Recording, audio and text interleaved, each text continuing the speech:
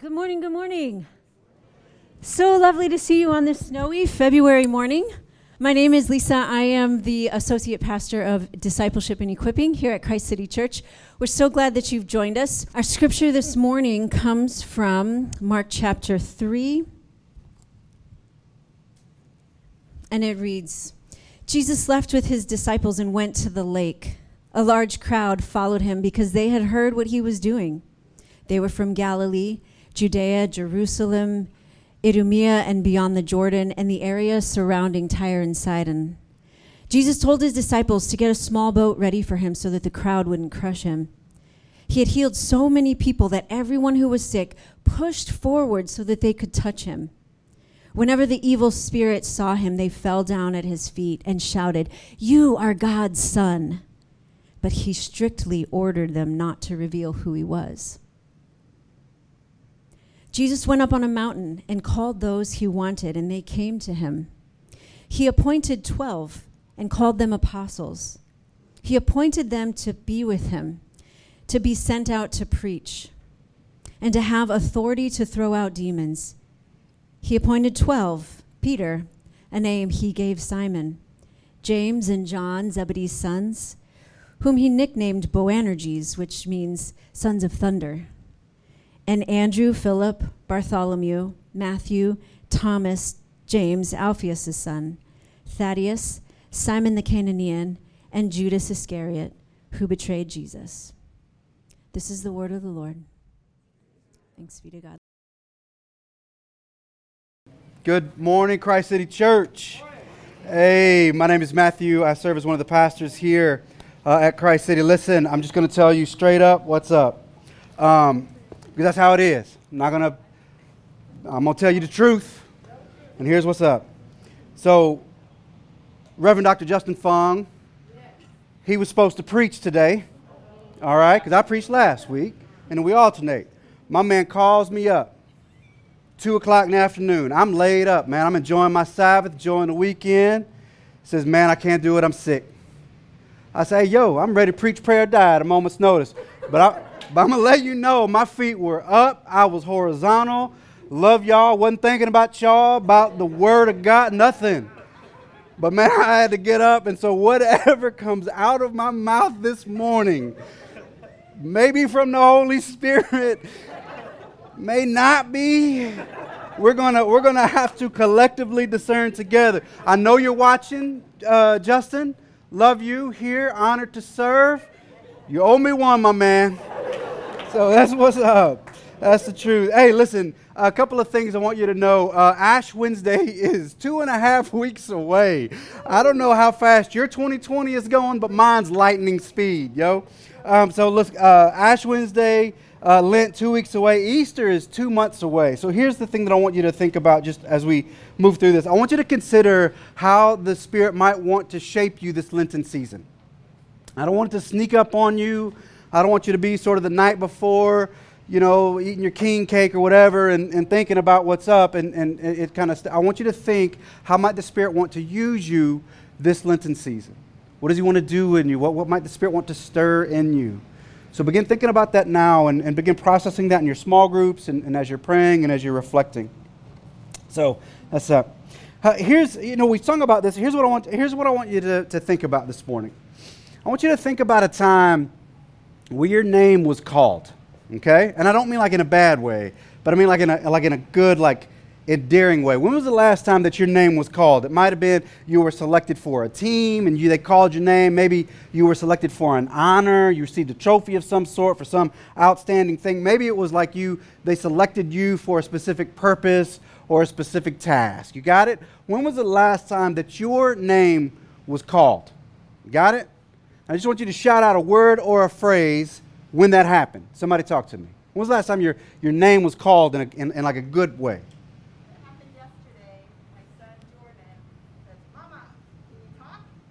Hey, that's it. I like it. Somebody else, word or phrase, through the mask, loud and proud.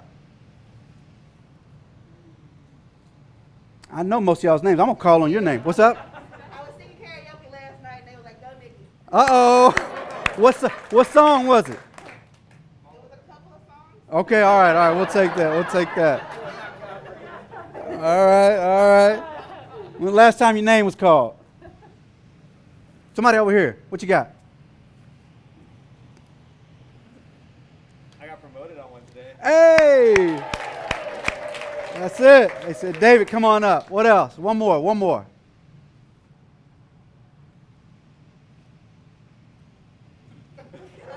What's up? Bro. DJ shouted my name at the club last night. Hey, that's what's up. That's it. All right, look. I'll take it. Did they call Eric or was it like E? Or how was it? He said, happy birthday, Eric. Hey, yo, happy birthday, Eric. That's it. All right, here's that's good. But I mean, we all like our names to be called, right? I'm in 9th grade. All right, Skyline High School, freshman year, playing wide receiver. I was a little bit down on the depth chart, but I wasn't mad about it. We get to the last game of the season, facing the Bryan Adams Cougars. All right, we'd run this play. It's kind of a common play. You guys may have heard of it. It's called the hook and ladder, where wide receiver runs out, runs a button hook, quarterback throws it to him, and then he pitches it. It's kind of a trick play. Pitches it to the running back. All right, we'd run it a couple of times through the season. But it wasn't my number. They called the other side of the field. This time, they called it to my side of the field. Called my number. All right? So Watson was going to run out. All right, I was younger then. I had a nickname. They called me Red. So it was Red's play. So I go out. I said, man, I'm ready. So I line up. I'm thinking, man, I'm going to catch this. I'm going to pitch it back. The running back was Kevin Avery, good buddy of mine. We're still friends today. We've grown up together in the apartment complex. Kevin Avery's going to come around. So I knew I'm going to run out. I'm going to hook. I'm going to catch it from Jimmy Hooper, and then I'm going to pitch it back to Kevin Avery. I line up. The defensive back looks at me square in the face, looks back to the backfield, looks me square in the face, and then turns around and says, they're going to run the hook and ladder. I said, oh, man. And I knew if I run out, button hook, catch the pass, and then pitch it to Kevin, Kevin is getting smashed. Now, Kevin's a big dude. He could probably take it, but I don't want to do Kevin like that. So here's what I did. I said, all right, bet. So I take off, run 7 yards, hook, catches it. I fake the pitch. What's up? They all go to Kevin. I turn around, and I'm gone, baby. Just a red streak where I used to be, man. And that was it. Got tackled on the 2-yard line. But, that's another part of the story. It was great. I came up. Everybody was hyping me up on the sideline. Yo, what's up, Watson? I love that my name was called. I was on cloud 9. I don't even know if we won or lost the game, but I know what I did. You just like your number to be called. You like your name to be called, right? Like we like that. Look, I'm 47 years old. Here's what happened. Couple weeks ago, actually. I'm dropping Nate, my son, off at the high school, Wilson High School. All right, I drop him off. I'm driving past. I see some of his buddies walking across the street, heading to the school because it's right before school started. I roll down my window because I'm never going to let an opportunity pass for me to shout at somebody out of my car. I roll down the window. I say, hey, y'all get to school, Diego, what's up? And all the crew, all the crowd, and all of these guys, they just exploded. Oh, Mr. Watson! And then they call me by my gamer tag, my Watsonopolis. Oh, what's up, Watsonopolis? And they're just like walking into the schoolhouse shouting my name. I'm like, that's right, I'm still cool. I'm still the guy at the high school. What's up? Because everybody likes to have their name called. Whether you're young and just starting out, or even whether you're old and kind of long in it. In Mark 3, what we see is what happens when Jesus calls our names. And what happens in that moment and why he calls and for what reason. Mark 3, we're picking up the story here in verse 7. If you have your Bibles or your apps, you can go ahead and open it up. Jesus withdrew with his disciples to the lake, and a large crowd, a big crowd, not a small one, a large crowd from Galilee followed. When they heard all about what he was doing, many people, wasn't just a few people, many people came to him from Judea, Jerusalem, Idumea, and the regions across the Jordan and around Tyre and Sidon. Because of the large crowd, I tried to tell you I was a large crowd. Because of the crowd, he told his disciples to have a small boat ready for him, keep the people from crowding him. For he'd healed many, so that those with diseases were pushing forward to touch him. Whenever the impure spirits saw him, they fell down before him and cried out, "You're the Son of God." But he gave them strict orders not to tell him. What sort of jumps out just real quickly, you want to notice the repetition of words there, of crowds and large crowds and people, and they're crowding them and they're pushing in. And there's a couple of things I think that Mark's trying to articulate to us. One is that we have just seen Jesus being rejected by the religious leaders of the day, but he's being embraced by the crowds, by the people. He's being welcomed by those, not those that have some religious stake in the game, but those that are just in a place of desperation. But the other thing that's happening there with this ongoing turn of phrase about crowds and crowded and push and people is there's almost kind of this claustrophobic effect that's happening around Jesus, that he's feeling the pressure and the press and the weight of the crowds and the weight of the moment, that there's a measure of vulnerability around Jesus when he's surrounded by the people. You see, what is going on here is that Jesus he's beginning to feel the pressure and the push of this moment that he's in.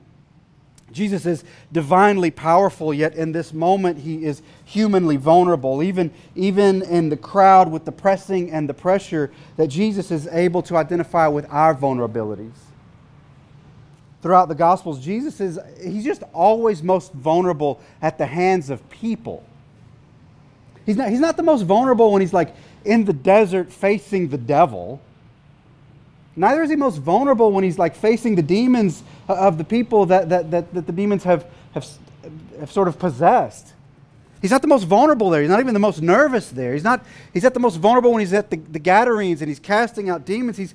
He's throughout the Gospels, he's the most vulnerable when he's at the hands of people. I watched a movie before Justin called me yesterday. I was watching this show on Netflix, Don't Look Up. You guys seen that? I'm not trying to spoil it, but if you haven't seen it by now, I don't tell you. But in the story, like a comet is about to come and like destroy the planet, and these scientists are running around. They're trying to get everybody to, do something. And what struck me about this, even just looking at Mark 3, is that the most dangerous sort of character in the show is actually not the comet, even though the comet has been bearing down on the planet. It's actually the people and their inactivity, and their distraction, and their disillusionment. The most dangerous thing is the people, it's not the comet. I think similarly, Jesus is, throughout the Gospels, he's the most vulnerable when he's in the hands of people. What it tells me is that Jesus understands our vulnerabilities. He understands the pressure and the pressing weight of the world that can rest on our shoulders. He understands the weight of other people's hopes that can rest on you. He can understand the weight of other people's expectations of you. And so he feels, and so Mark says that the crowd is there and it's pressing and it's pushing on him. And he says, I got to step out a little bit. I got to get in a boat, not a big one, but a small one. I'll step out so that I can speak to the crowd. Interesting thing about the crowd, by the way, not just that there's a bunch of them, but the locations, what's up, buddy, of where they're from. It says that they're from Judea and Jerusalem and Idumea, that they're from across the Jordan, they're from Tyre and Sidon. This is sort of a radiating collection of towns and villages where they're from. Judea, which is Jewish, and it's very, sort of the nearest parts of the place of where Jesus is from. Jerusalem, also, it's the capital of Judea and Israel. But Idumea, it's 100 miles south of Jerusalem. People from across the Jordan, from modern-day Jordan and Syria, they're also there. People from Tyre and Sidon, which is along the Mediterranean coast, which is north up in Lebanon. And so what you see is not just Jewish folks that have showed up, but also Gentiles. And not just people from sort of the centers of power, but from those that have radiated out. Mark is wanting the readers to know that Jesus is essentially, he's attracting the world to himself. That he welcomes them all, whatever languages or customs or tribes, that God is a globally welcoming God, and that Jesus receives everyone, however, whomever, and from wherever they are from. Jesus receives them all. And why do they come? Why do they sort of show up in this place and begin pressing on them? Because they want something. They don't just show up necessarily because they have heard that he's a gifted teacher, although he has taught in the synagogues. We see throughout Mark 1, 2, and 3 that Jesus continues to teach. But that's not the primary reason why they've showed up here. And they're not there necessarily to just follow this wandering rabbi, though some have. They come because they have heard he has the power to heal. They're wanting something from Jesus. They come because there's a brokenness, there's a woundedness there that they're hoping that Jesus can heal for them.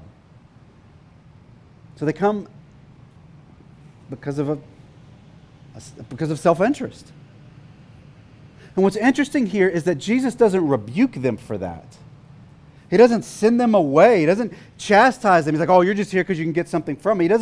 He doesn't shame them because they show up.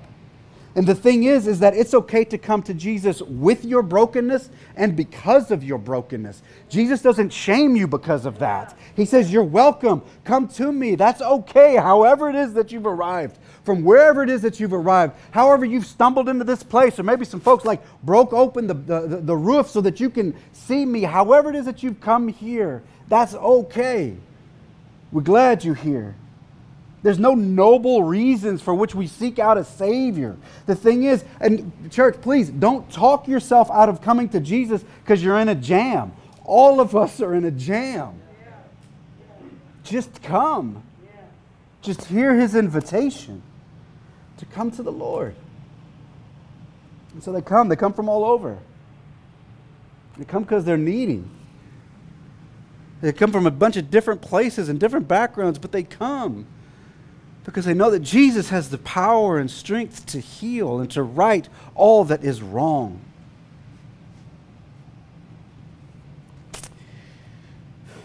Verse 12, as people are coming, those that are being frustrated by and that are possessed by demonic forces, Jesus says to them in verse 12, he speaks to those impure spirits, it says in verse 11, and then he gives those impure spirits, he gave them strict orders not to tell others about him. Jesus, he has control over impure spirits.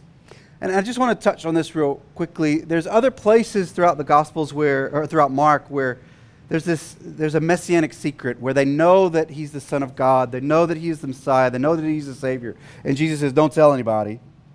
When he heals a leper in chapter 1, he tells the leper, see that you don't tell this to anybody. The leper goes away. In Mark 1:34, tells the demon not to speak because he knew who Jesus was.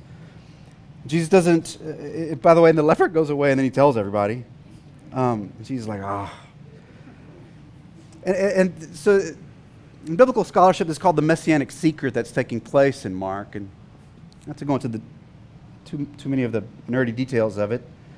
But the thing is that Jesus, he doesn't yet want his kingship and his messiahship to spread prematurely. There's a message that he wants to soak. He doesn't state explicitly why, but the sense that we get from the Gospels is that there would be a certain expectation upon his kingly role. You see, they would want a warrior king. They would want a political king. They would expect Jesus to lead in a certain way, and Jesus would attract violence from Rome and from the Jewish leaders before the time had come.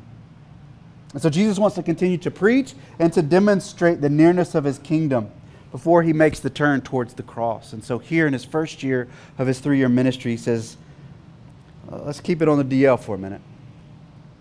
This is foreshadowing the tension that will build throughout Mark's gospel.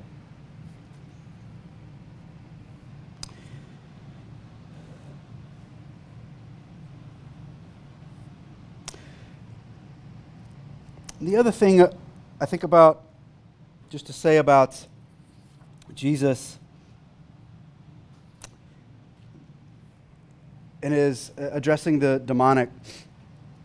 The scriptures assume the presence of impure spirits. It doesn't make a case like, hey, if you're suspicious of them, here's what you should know. The Bible just assumes it for a fact and just states it this way.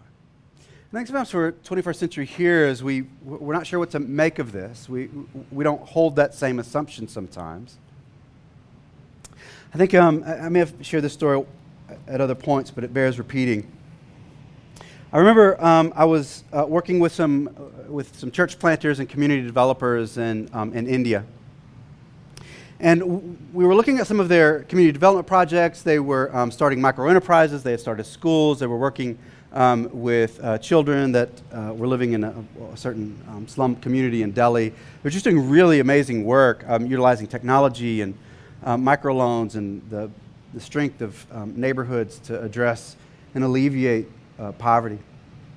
They were also working with church planters that were kind of more in some kind of rural communities up in northern India. And I remember in both places kind of talking about different things and as it relates to the ways that the enemy frustrates the work of God and the kingdom of God in people's lives and in different spheres of life. And I remember we were in one church plant up in northern India, and a man had come in with his wife, and his wife said he's being frustrated by an impure spirit. I had never had someone walk in with their spouse and be like, hey. Now I've had folks be like, hey, can you talk to him, Pastor?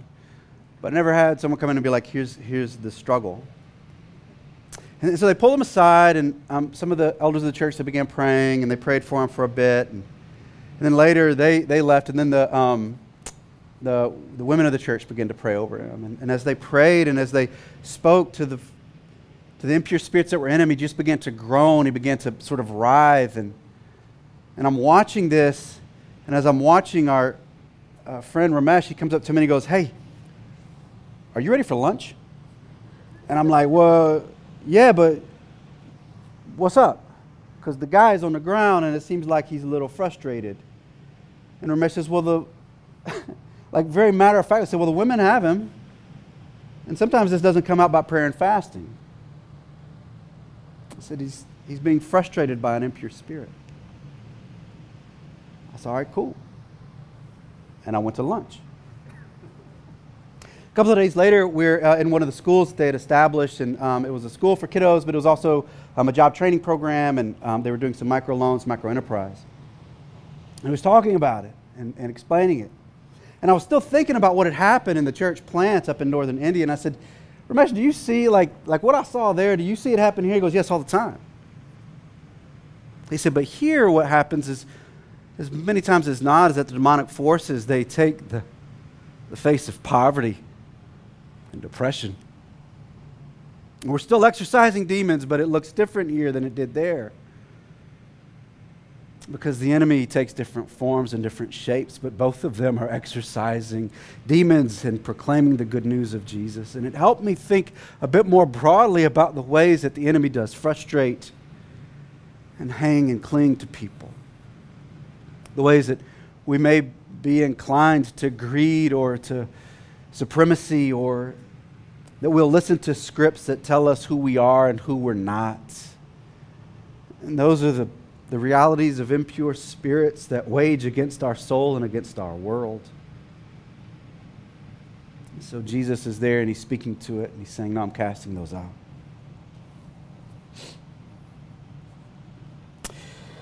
Mark continues in verse 13.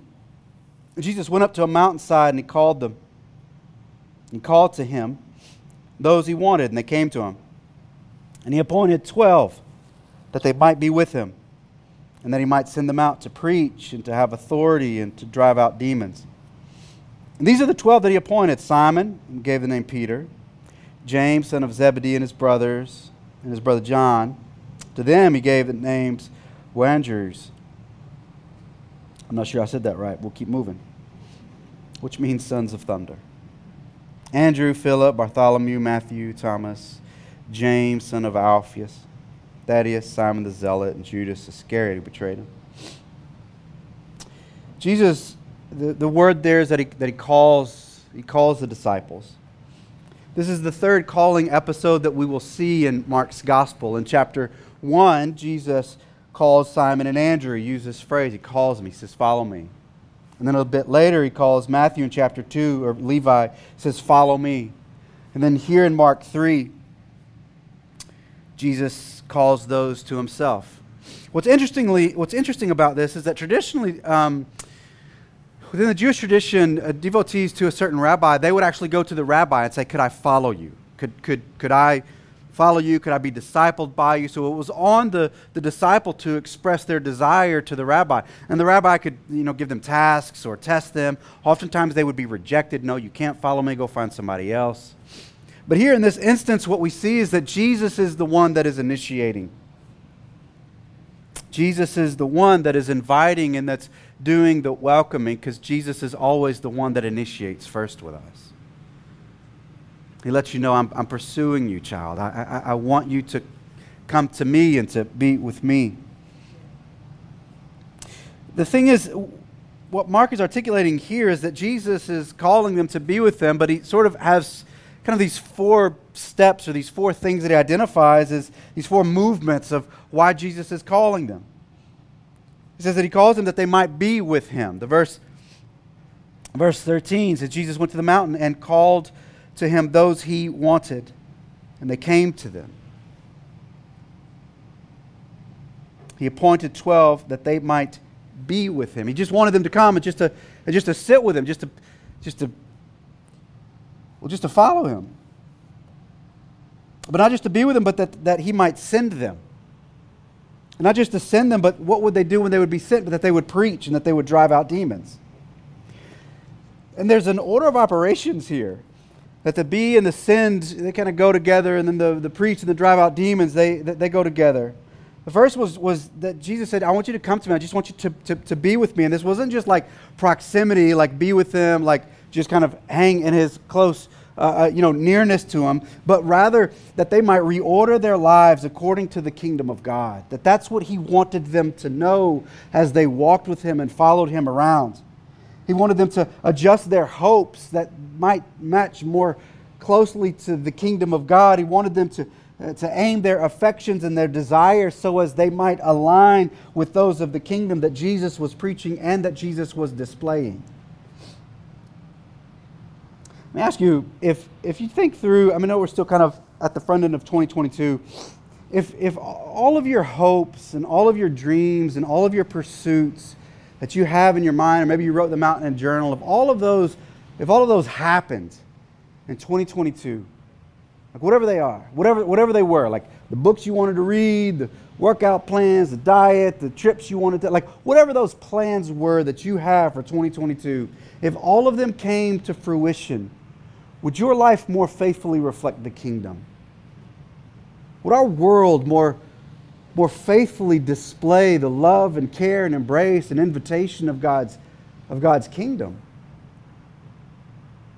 Or if they all came true, would you just look like a better version of you? Not that that's a bad thing, but it may not be the best thing. Like I think that's what it means when Jesus says, I want you to come and be with me. I want your life to be reordered around my life. I want your affections and your desires and your aims to be reoriented around this kingdom that I'm trying to proclaim and display in your presence. Eugene Peterson, he states it this way, to be a disciple means that we are a people who spend our lives apprenticed to Jesus. Our lives apprenticed to Jesus. We are in a growing, learning relationship always with God. A disciple is a learner, but not in the academic schoolroom sense of the word, but rather in a work site form of apprenticeship, like a craftsman. We don't acquire information about God, but skills in faith. To be a follower of Jesus is to be a disciple, a learner, and an apprentice, not simply a consumer of wise sayings or even just a beneficiary of Christ's redemptive work. To be a disciple is to be one who has been with and who has followed and learned from Jesus, and yet it is more than that. Verse 14, Mark says that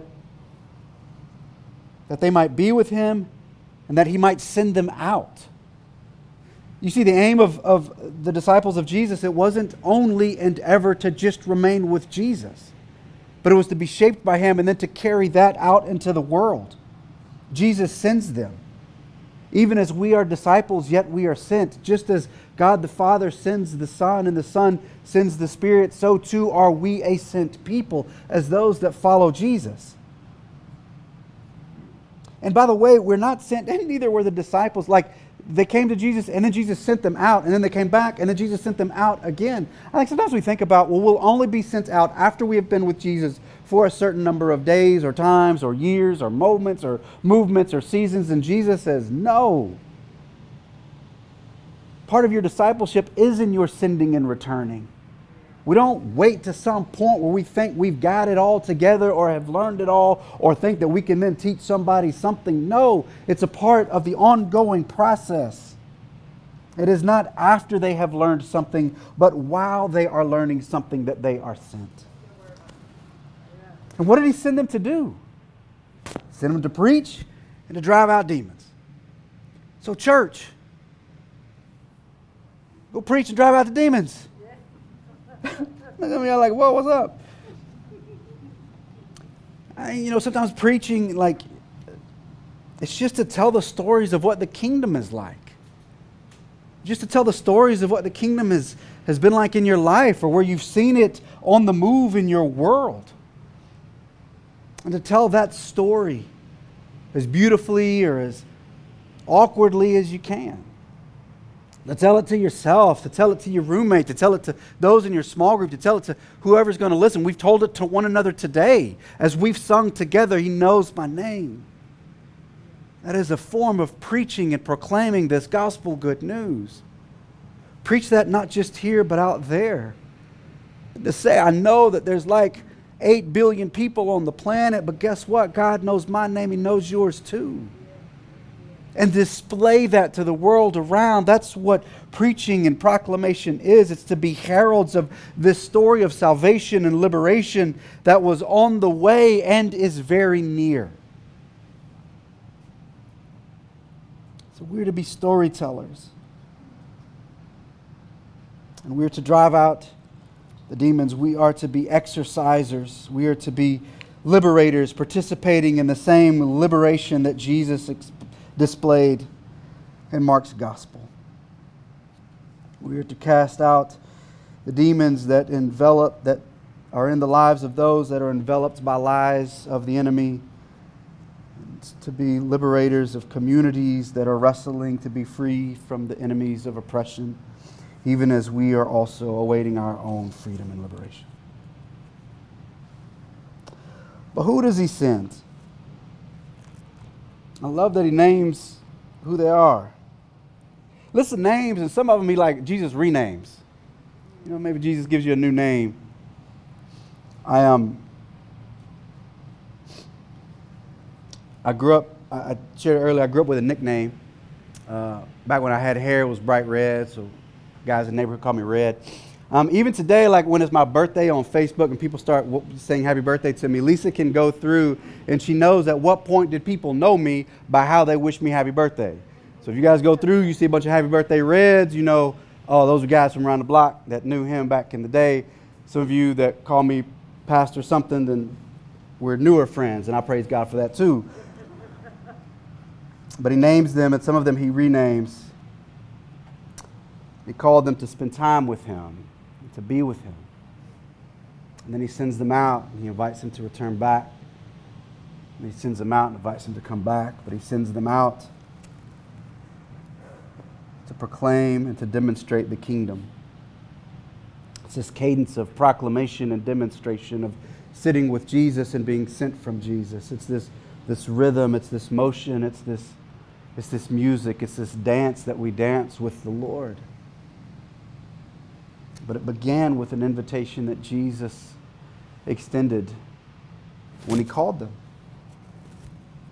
When He called Simon and James. When He called Andrew and John. But it continues today, does it not? That same invitation.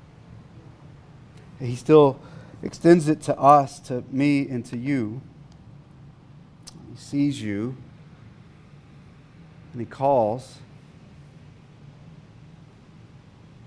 And He says, come to me.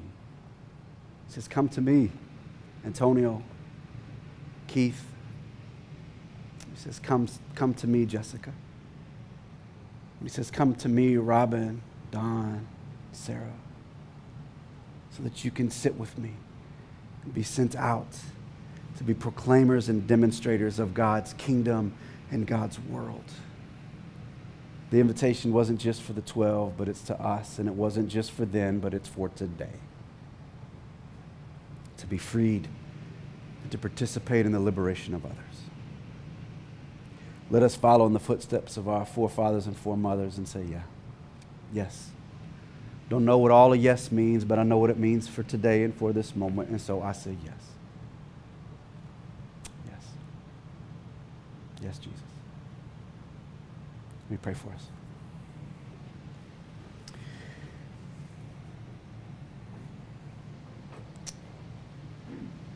Heavenly Father,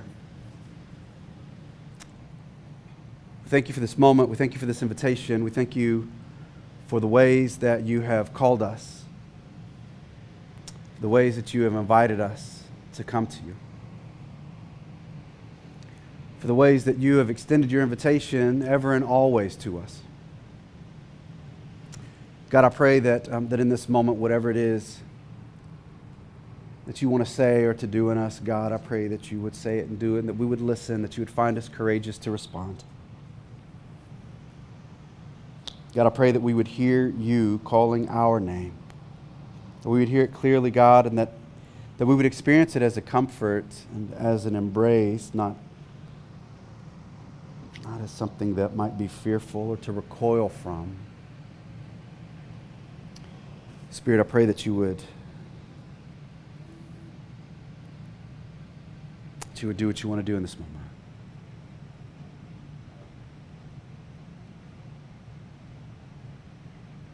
In Jesus' name, amen.